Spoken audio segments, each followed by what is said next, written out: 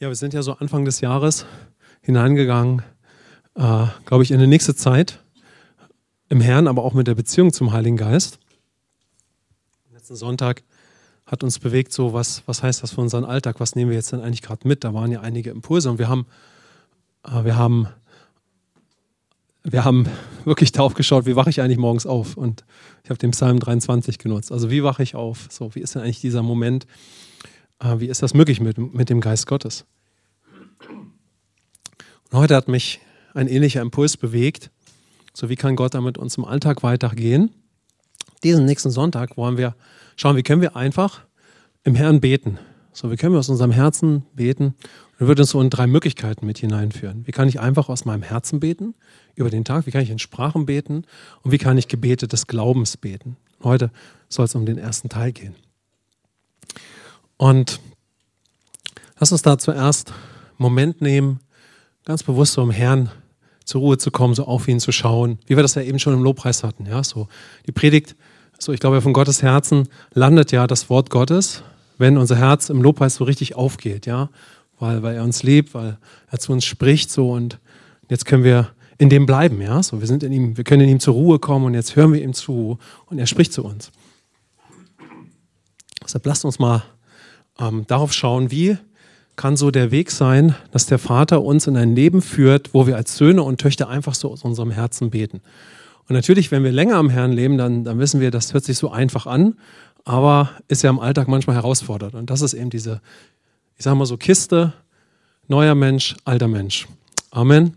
Die Hardware ist neu, die Software ist noch ein bisschen anpassungsbedürftig. Und deshalb haben wir natürlich einen Kampf des Glaubens, einen guten Kampf des Glaubens in uns, der sich auch in unserem Gebetsleben widerspiegelt. Und deshalb ist es so gut, wenn wir sowieso Zeit mit ihm haben und dann aber so miteinander in der Gemeinde auch in der Zeit der Predigt schauen können, okay, wie kann der Herr mich, der mich zu einem Erben gemacht hat, der mich befähigt und bevollmächtigt hat, wie kann er mich in ein Gebetsleben hineinführen? Was spricht er da zu mir? Wie kann der Heilige Geist mich lernen, der in mir lebt? Wenn ihr möchtet, können wir einfach mal ein kleines Gebet sprechen. Herr, du lebst in mir. Lehre mich, wie Jesus zu beten. Ich habe denselben Stand. Ich folge Jesus in seinem irdischen Leben. Ich habe denselben Geist.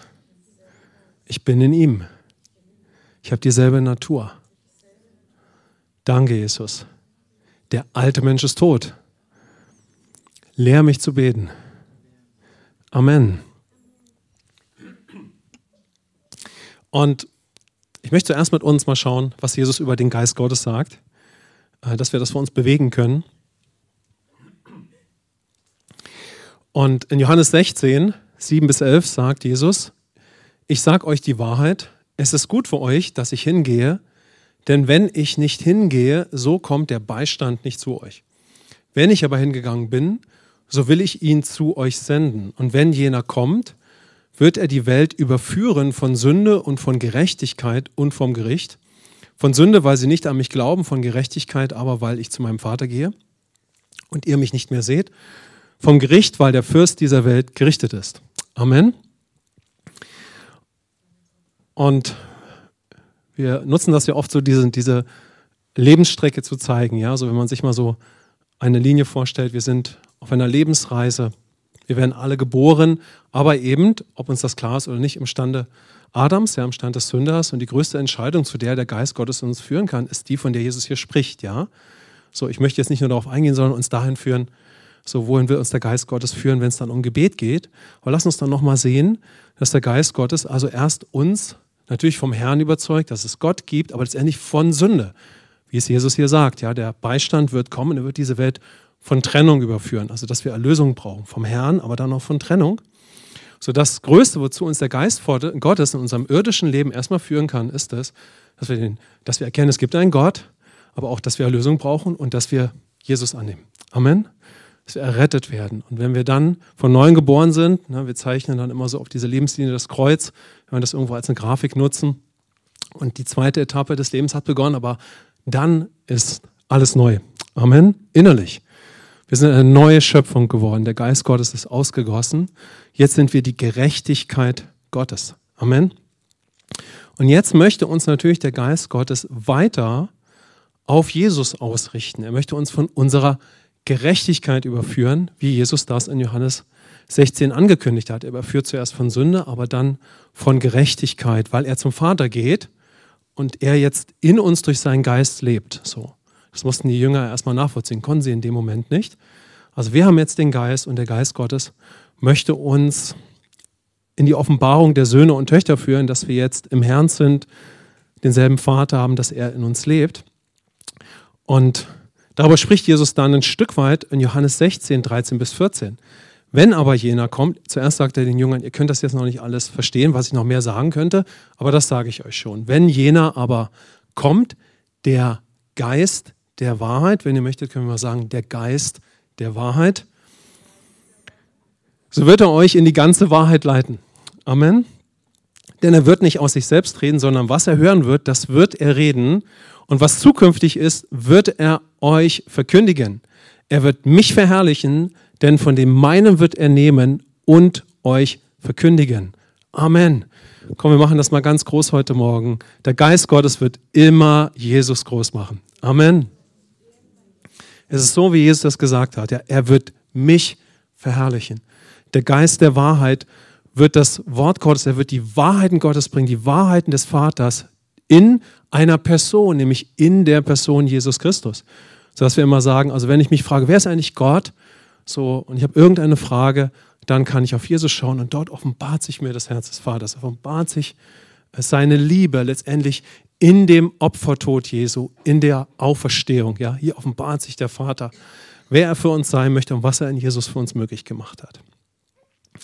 Also der Geist Gottes möchte uns erstmal den Vater offenbaren, die Wahrheiten Gottes, sein Wort bringen und er möchte uns in Jesus gründen und innerlich auf ihn ausrichten, sodass Jesus letztendlich durch unseren neuen Glauben, weil wir sind ja schon neu innerlich, dass wir ihn durch unseren neuen Glauben verherrlichen, durch unsere Sprache, durch unsere Gebete, durch unseren Lebensstil. Aber vor allen Dingen, indem wir erstmal in ihm zur Ruhe kommen. Und das braucht ja ein bisschen Zeit, dass das bei uns landet, ja, sodass wir realisieren, was heißt es eigentlich, im Herrn zur Ruhe zu kommen. Jetzt haben wir so einen super Lobpreis heute mit so einem mächtigen letzten Lied, wo es genau darum ging. Ich komme zur Ruhe bei ihm. Das kann manchmal sein, wir sind junger Christ oder wir gehen in die Gemeinde und wir können das eigentlich nicht so nachvollziehen, aber wir haben eine Begegnung mit Gott und wir kommen in dem Sinne zur Ruhe, weil der Heilige Geist uns wirklich zur Ruhe führt. Nur können wir gar nicht nachvollziehen, wie das wirklich passiert ist. So, und dann aber möchte uns Gott lehren, möchte er uns überzeugen und festigen, was ist eigentlich mit uns passiert, als wir es angenommen haben und wie geht jetzt der Weg weiter und wie kann ich zur Ruhe kommen bei Gott und in dieses neue Leben in Christus hineinkommen. Und ich weiß nicht, wie es euch da geht, aber ich habe viele Jahre in meinem Leben im Hebräerbrief einen Abschnitt gelesen, den ich nicht wirklich verstanden habe, obwohl ich ihn schon erlebt habe, weil wir einfach die entsprechende Lehre nicht hatten. Ich habe immer gelesen, der Geist Gottes will mich zur Ruhe führen. Ich habe mich gefragt, wofür willst du mich denn zur Ruhe führen? So, ja, ich konnte das schon so ein bisschen verstehen, aber alles im Wort Gottes schließt sich uns nur auf über die Offenbarung des Vaters und wer Christus ist und wer er in seiner Person ist, was er für uns vollbracht hat durch sein Opfer, sodass sich dann uns aufschließt, was Gott in seinem Wort zu uns spricht als neue Schöpfung. Hebräer 4, Vers 10, denn wer in seine Ruhe eingegangen ist, der ruht auch selbst von seinen Werken. Amen. Wir werden auch heute sehen, wie bedeutsam es ist für unser Gebetsleben. Denn ganz oft beten wir ja nicht. Ja, warum eigentlich? Wenn Gott so gut ist. Weil wir denken halt so vieles, ja. So, aber da ist ein Weg, dass er uns zur Ruhe führt. Und es braucht ein bisschen Zeit, auch wenn wir vielleicht schon beten. Aber wenn er uns zur Überzeugung führen kann, durch sein Wort und in der Gegenwart Gottes, dann kann unser Gebetsleben eine ganz andere Einfachheit und Kraft gewinnen. Das hängt natürlich mit Offenbarung zusammen und dass wir ihn weiter kennenlernen und wer er ist und wer wir in ihm sind. Denn, und dann geht es weiter, im Hebräer 6, Vers 1, also ich nehme diese Stellen aus dem Zusammenhang, darum wollen wir die Anfangsgründe des Wortes von Christus lassen und zur vollen Reife übergehen, wobei wir nicht nochmals den Grund legen mit der Buße von toten Werken und dem Glauben an Gott. Also wenn man das aus dem ganzen Zusammenhang heraus und worum es im Hebräerbrief geht, der Hebräerbrief richtet sich an Menschen mit einem jüdischen Hintergrund hauptsächlich und der Autor geht darauf ein, was der neue Bund ist und der alte Bund, dass Christus der Hohepriester ist, der die Himmel durchschritten hat. Und er zeigt ihnen, der Autor des Hebräerbriefs zeigt ihnen am Hand des Volkes Israel, das ist der Kontext dort, aber auch an ihrem Leben, was es heißt, jetzt in Christus zur Ruhe zu kommen. Und es bedeutet letztendlich, dass ich im Herrn erstmal zur Ruhe kommen kann, wie heute im Lobpreis, ja, oder wenn ich eine andere Zeit mit ihm habe. Ich komme zur Ruhe in ihm, bewusst. Ich bete ihn an, ich höre seine Stimme. Aber dann möchte mich der Geist Gottes zur Ruhe bringen. Wie heißt es hier? Kapitel 4, Vers 10. Von meinen Werken, von meinen Selbstwerken, vom Selbermachen. Er will mich zur Ruhe bringen, alles runterfahren.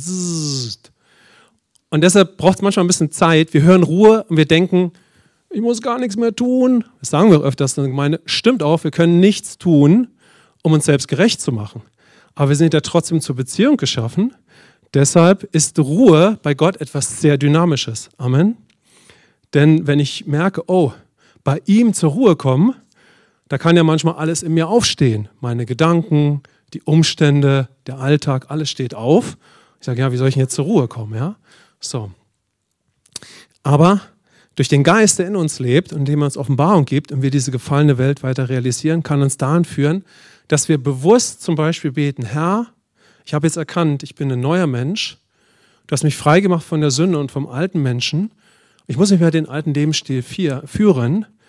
Mich beschäftigen gerade so viele Gedanken in dieser Situation, was ich alles tun könnte und vielleicht sollte, um dieses Problem zu lösen. Aber ich habe ja erkannt, all das ist das alte Leben. Amen. Und deshalb bete ich jetzt ganz bewusst, Herr, wie es hier auch in Hebräer 4, Vers 10 heißt, bring mich zur Ruhe. Ist ja ein Gebet. Bring mich zur Ruhe. Komm, wir sagen mal, bring mich zur Ruhe. Bring mich zur Ruhe bei dir. Bring meine Gedanken zur Ruhe. Komm, wir stellen uns mal so einen Alltag vor und wir beten, Herr, bring mich hier zur Ruhe in dem Moment. Ich rede schon wieder so schnell oder ich denke wieder alles Mögliche. Bring mich zur Ruhe in dir. Amen. Und natürlich brauchen wir dafür Zeit mit Gott in der Gemeinde, damit wir diesen Zusammenhang nachvollziehen können.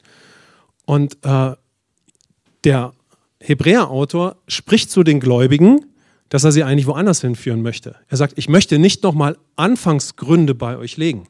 So heißt es im Vers 6, Vers 1. Darum wollen wir die Anfangsgründe des Wortes von Christus lassen und zur vollen Reife übergehen. Das war nämlich die Absicht des Hebräer-Autors mit diesem Brief. Er wollte mit den Gläubigen einen schnelleren Schritt in Reife gehen. Aber in dem Zusammenhang sehen wir hier etwas, nämlich er sagt, ich möchte nicht nochmal den Grund legen in der Buße von toten Werken und den Glauben von Gott. Damals sagt er aber, wir haben diesen Grund hier eigentlich in dieser Gemeinde schon längst gelegt, sagt er zu ihnen. Er wurde bei euch gelegt. Daraus können wir schlussfolgern, dass Gott auch in unserem Leben einen guten Grund legen möchte in Buße von toten Werken und in dem Glauben an Gott. Im Epheserbrief sagt Paulus, wenn ihr gelehrt werdet, könnt ihr den alten Lebensstil ablegen und den neuen Lebensstil anziehen. Epheser 4. Aber es ist eben Zeit, dass der Geist Gottes uns das lehrt, in der Gemeinde, aber auch im Alltag. Dass wir im Alltag durch einen Prozess gehen der Jüngerschaft, Gott kennenlernen. Der alte Mensch ist schon tot, aber jetzt kann ich aus Liebe den alten Lebensstil ablegen, wo ich zum Beispiel selber mache, in tausenden Alltagssituationen.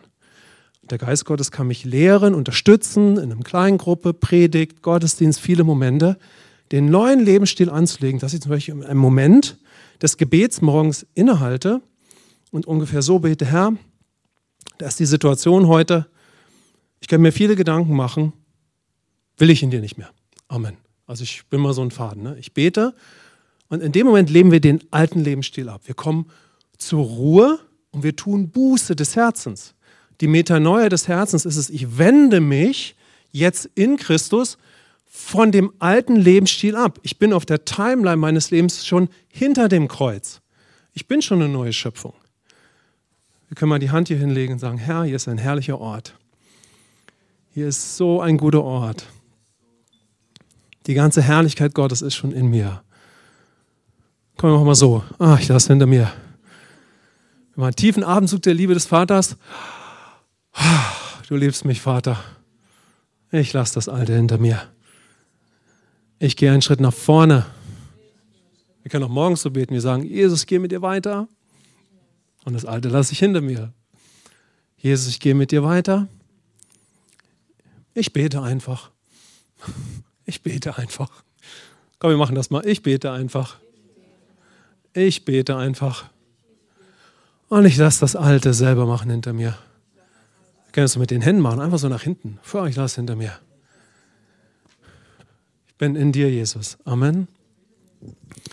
Und so können wir den alten Lebensstil ablegen. Aber da muss man erstmal durchblicken. Also, das ist ja ein Weg. Ja, das einem erstmal, wenn da so ein leidenschaftlicher Prediger predigt, der alte Mensch ist tot. Und du denkst, was meint er eigentlich? Was meint er da eigentlich? Ja? Ich kann mich noch erinnern, als ich das erste Mal vom Alfredo Seres das gehört habe, hat er da so richtig genau die Fankurve, der Mexikaner jubelt, yeah. Und eine ganze Predigt hat sich damals in Demen darum gedreht. Mit aller Leidenschaft hat er nur einen, der alte Mensch ist tot, der alte Mensch. Ich gesagt, mein Gott, Jesus. Also, ich wusste, also es war mir schon offenbar, ne? Aber er hat da so reingehauen nochmal. Ne? So, warum auch immer, ich kann mich nicht an alles erinnern. Aber du hörst vielleicht, der alte Mensch ist tot. Okay, stark, ist ja klar, dass das verkündet wird. Aber dann brauchen wir Zeit, dass sich uns dieses neue Leben in Christus offenbart. Denn es ist ja keine Religion. Komm, wir sagen mal, es ist keine Religion. Es ist echt ein neues Leben. Das sagen wir immer so im Jahr für Gott mit allem Respekt. Wir sagen, hey, wenn der Bürgermeister von Fulda sich bekehrt, freuen wir uns wie bei jedem anderen. Ja? Und der ist vielleicht im Leben, wow, der hat so richtig was auf dem Kasten, aber geistlich ist er ein Baby. Geistlich ist er ein Baby, er versteht das geistliche Leben nicht.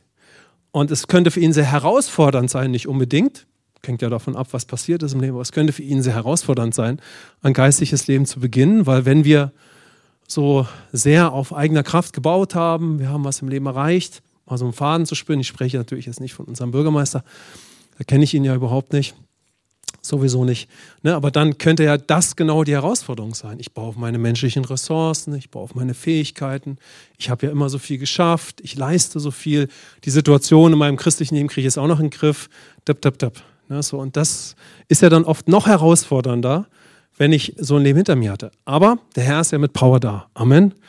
Deshalb ist es so gut, wenn der Geist Gottes ausgegossen wird. Wir sehen es ja auch in der Bibel, dass wenn manchmal Menschen sehr stark im Alten sind, können sie sehr machtvolle Momente mit Gott haben und starke Entscheidungen treffen. Amen. Und das ist natürlich dann sehr hilfreich, aber auch notwendig. Also der Autor des Hebräerbriefes spricht hier von der Buße von toten Werken. Also er spricht nicht nur darin, zuerst zur Ruhe zu kommen, er spricht auch über Unglauben und Glauben. Ja, er spricht also davon, zur Ruhe zu kommen bei Gott, von den eigenen Werken, und das schließt mit ein die eigenen Überzeugungen. Denn alles, was wir tun, ist eine Folge unserer Überzeugung oder unserer Identität, bis wir Christus angenommen haben, unserer alten Identität, und damit aber letztendlich auch von konkreten Überzeugungen.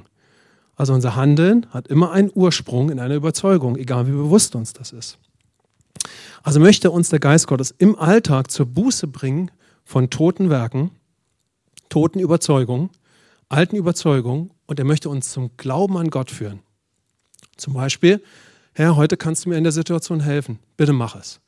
Ja, und wir flehen auch, sage ich mal, zu Gott, wir beten, wir sagen, Herr, ich brauche das jetzt. Ich weiß es, du hast zu mir geredet, aber im Alltag lebe ich nicht in dem, was möglich ist, ja?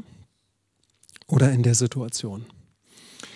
So, also der Geist möchte uns zur Ruhe führen, bei ihm, aber auch vom alten Sünder selbst leben, zur Buße davon, und damit wir durch ihn und sein Wort zu neuen Überzeugungen kommen und unterscheiden. Ein Schlüsselwort im Hebräerbrief ist Unterscheidung. Hebräer 4, dann Vers 12 und 13, dass wir unterscheiden zwischen dem, was Gott gesprochen hat, und dem, was noch in meinem Denken ist, was die Welt zu mir spricht, was meine Vergangenheit zu mir spricht, manchmal auch meine Emotionen und Gedanken, wo es wichtig ist, das wahrzunehmen, oder was die Umstände zu mir sprechen. Aber wenn ich die Stimme Gottes nicht höre, wie soll ich unterscheiden? Aber wir können alle unterscheiden. Amen. Komm, wir machen mal Gott so groß wie möglich jetzt, weil es könnten uns manches durch den Kopf schießen und sagen, du bist groß in mir. Und ich kann großartig unterscheiden. Ich kann die Lügen des Feindes schneiden. In meinem Alltag. Und ich werde darüber reden. Und ich werde ein Zeugnis sein. In Jesu Namen. Amen. Also er möchte mir helfen zu unterscheiden, und dann möchte er uns leiten, in unserem neuen Glauben zu handeln. Ja? Dann werden wir natürlich auf unserem Weg sein. Aber dann ist es so wichtig, dass wir auch durch unseren neuen Glauben handeln. Und das hat dann so viel mit Gebet zu tun. Beten. Also wir können uns nicht selber gerecht machen, aber wenn der Gerechte uns von unserer Gerechtigkeit überzeugt, ist Handeln super wichtig. Sodass wir am Anfang sagen, damit wir zur Ruhe kommen erstmal, sagen wir es ja manchmal so. Handeln ist super wichtig, aber Glaube ist wichtiger. Glaube ist super wichtig, aber wir wissen ja, wir können alles Mögliche glauben, deshalb ist Wahrheit wichtiger. Wahrheit ist super wichtig, aber Gott ist am wichtigsten. Amen. Und dann aber geht es wieder in die andere Richtung. Gott ist super wichtig und dadurch ist Wahrheit so wichtig. Der Geist der Wahrheit. Oh, Wahrheit ist so wichtig, deshalb ist Glaube jetzt so super bedeutsam. Oh, Glaube ist so super bedeutsam. Oh, jetzt wird Handeln so richtig bedeutsam. Amen. So, das ist das, was Jakobus dann sagt, ja? In Jakobus 2, 14 bis 17 habe ich die 2 Verse uns rausgenommen. Jakobus spricht im Zusammenhang des Neuen Testamentes. Ihm ist total offenbar, dass der Gerechte durch Glauben lebt. Das ist im Kontext des Neuen Bundes zu verstehen. Er spricht hier von dem Glauben, der, weil wir in Christus sind, lebendig zu werden hat. Ja? Was hilft es, meine Brüder, wenn jemand sagt, er habe Glauben und hat doch keine Werke? Aber wir sehen, wir brauchen Offenbarung, dass es hier nicht um Selbstgerechtigkeit geht, sondern um den Glauben des Gerechten. Dann, es geht weiter. Kann ihn denn dieser Glaube retten? So ist es auch mit dem Glauben, wenn er keine Werke hat, so ist er an und für sich tot. Man braucht erstmal Zeit nachzuvollziehen, worüber spricht hier eigentlich Jakobus. Und 100% spricht Jakobus hier im Kontext des Neuen Bundes. Er spricht nicht davon, dass wir uns durch Werke selbst gerecht machen, sondern wir sind gerechtfertigt, das kann man auch in dem Kontext des ganzen Briefes an Jakobus natürlich erkennen, sondern er spricht davon, dass wenn wir durch den Geist zu Überzeugungen gekommen sind, wie ich eben sagte, also wenn ich zu diesem Glauben des Gerechten gekommen bin und auch unterschieden habe, was ist eigentlich mit mir los, in meinen Gedanken manchmal noch oder in den Umständen, okay, ich habe jetzt den Glauben Gottes, so, dann ist es so bedeutsam, dass ich dann auch dadurch das erste Mal bete oder ein Gebet daraus mache oder danach handle, ja. So, das ist genau das, wovon hier Jakobus spricht, ja. Wenn ich also Offenbarung habe, stellen wir uns mal vor, wir haben Offenbarung über etwas, wunderbar, brauchen wir unbedingt, ohne das geht gar nichts. Wir haben eine Überzeugung, aber wenn diese Überzeugung mich dann nicht zu einem Handeln führt, so, dann sagt der Jakobus, dass letztendlich dieser so kostbare Glaube von Gott nichts hilft. Also der Glaube Gottes würde gerne helfen, würde gerne weiter retten. Denn das Wort rettend, das hier Jakobus verwendet, Vers 14, ist das Wort sozo. Und zuerst ist es der rettende Glaube, ja, weil wir Christus annehmen, werden wir gerettet, wir werden neu geboren. Aber dann möchte Gott uns weiter retten. Er will uns nämlich erneuern. Und wenn wir also als neue Schöpfung dann aktiv werden durch unseren Glauben, werden wir erneuert, wir können die vorbereitenden Werke Gottes tun, ja, und die Rettung vollzieht sich weiter in uns, aber vor allen Dingen kommt der Himmel durch uns auf die Erde. Wollen wir mal Amen sagen? Amen. Und diese Bibelstelle hat mich hier in dem Zusammenhang für uns beschäftigt, ja, sodass hier Jakobus sagt, hey, wenn letztendlich wir durch diesen super bedeutsamen Glauben nicht handeln, nicht aktiv werden, so wie Gott uns führt, so dann bringt dieser Glaube nicht die Frucht. Ja? Was hilft es, sagt er, ja? Kann denn dieser Glaube retten? Kann denn dieser Glaube dann weiterführen? Nein, es geht darum, dass wir durch diesen Glauben aktiv werden. Und deshalb sagt er dann im Vers 17, dass dieser Glaube, der keine Werke hervorbringt, durch den Glauben Gottes, an sich tot ist. Das heißt, er bringt nicht das Leben hervor, wozu er jetzt vorhanden ist. Ja? So, was auch immer uns zu dieser Bibelstelle beschäftigen kann, ist sie für uns natürlich sehr, sehr wertvoll, wenn wir verstehen, dass Gott uns ermutigen möchte, aufgrund unseres Glaubens dann zu handeln und zum Beispiel zu beten. Denn ich würde die Schrift so verstehen, dass der erste Weg, wenn Gott zu uns gesprochen hat, des Handelns, über das hinaus, dass wir ihm vertrauen, aber eigentlich ist das schon Gebet. Also Gebet ist ja eine Reaktion meines Herzens. Glaube und Gebet sind eigentlich nicht zu trennen. Wenn ich ihm vertraue, gebe ich mich ihm innerlich hin. Und das ist ja schon Gebet. Weil ich ja als ein Individuum, als ein Geist, ja, ein geistlicher Mensch, reagiere. So, ich kommuniziere mit Gott, ich reagiere. Das ist der Glaube und gleichzeitig ist es auch Gebet.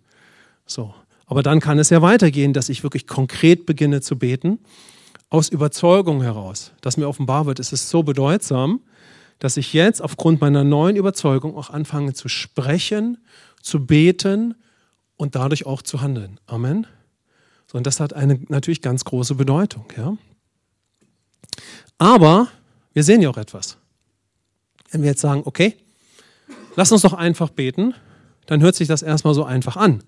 Aber im Kontext einer gefallenen Welt und dass wir alle Sünder waren und jetzt errettet sind, sehen wir, um, ich sag mal, viel einfach zu beten, braucht es eine gute Grundlage im Werk des Herrn, in ihm und im Werk des Herrn. Ja? Wie es zum Beispiel der Hebräer-Autor gesagt hat. Ja?